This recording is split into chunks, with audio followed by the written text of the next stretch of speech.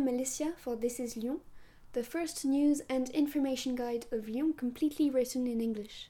And for today's podcast, we will talk about traboules, which are narrow passageways that definitely marked Lyon's history. We will unveil their mysterious secrets and how to visit them.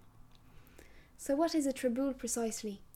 There are small streets winding their way through buildings, courtyards, and up and down staircases. It's the perfect way of diving into the city's hidden and colourful past.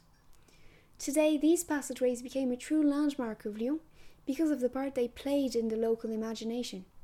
But before explaining its history, we have to know where the word traboule came from. As a matter of fact, traboule is the corruption of the Latin transambulare, or to pass through. Dated back to the 4th century, they allowed folks a direct access to the town's freshwater source than the usual winding streets.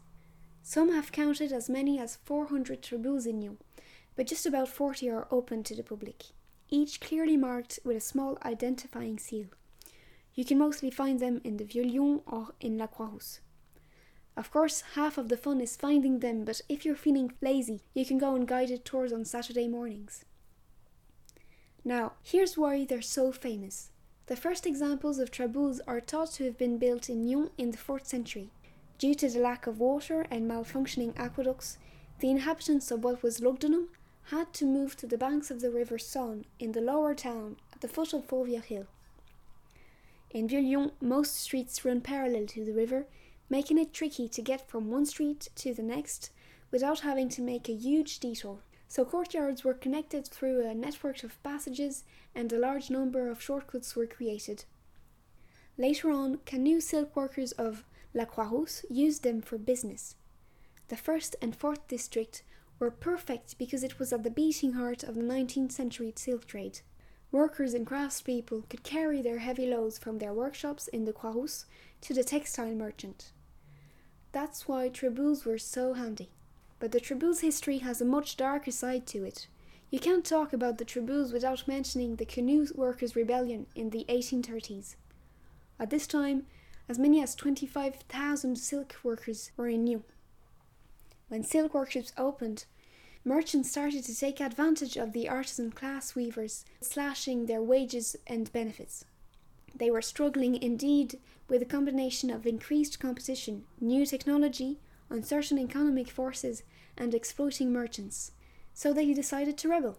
So a typical French Revolution began. Workers marched into town, picking up weapons at the armory as they went, and they sought to hold the industry hostage until a set wage was agreed to. Unfortunately, the rebels were bloodily suppressed.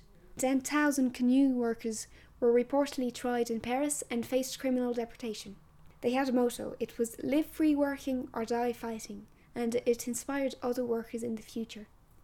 You can find one of the landmarks of the canoe rebels in the Croix-Rousse district.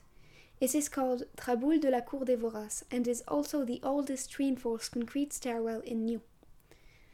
But the century later saw a different use of the traboules entirely.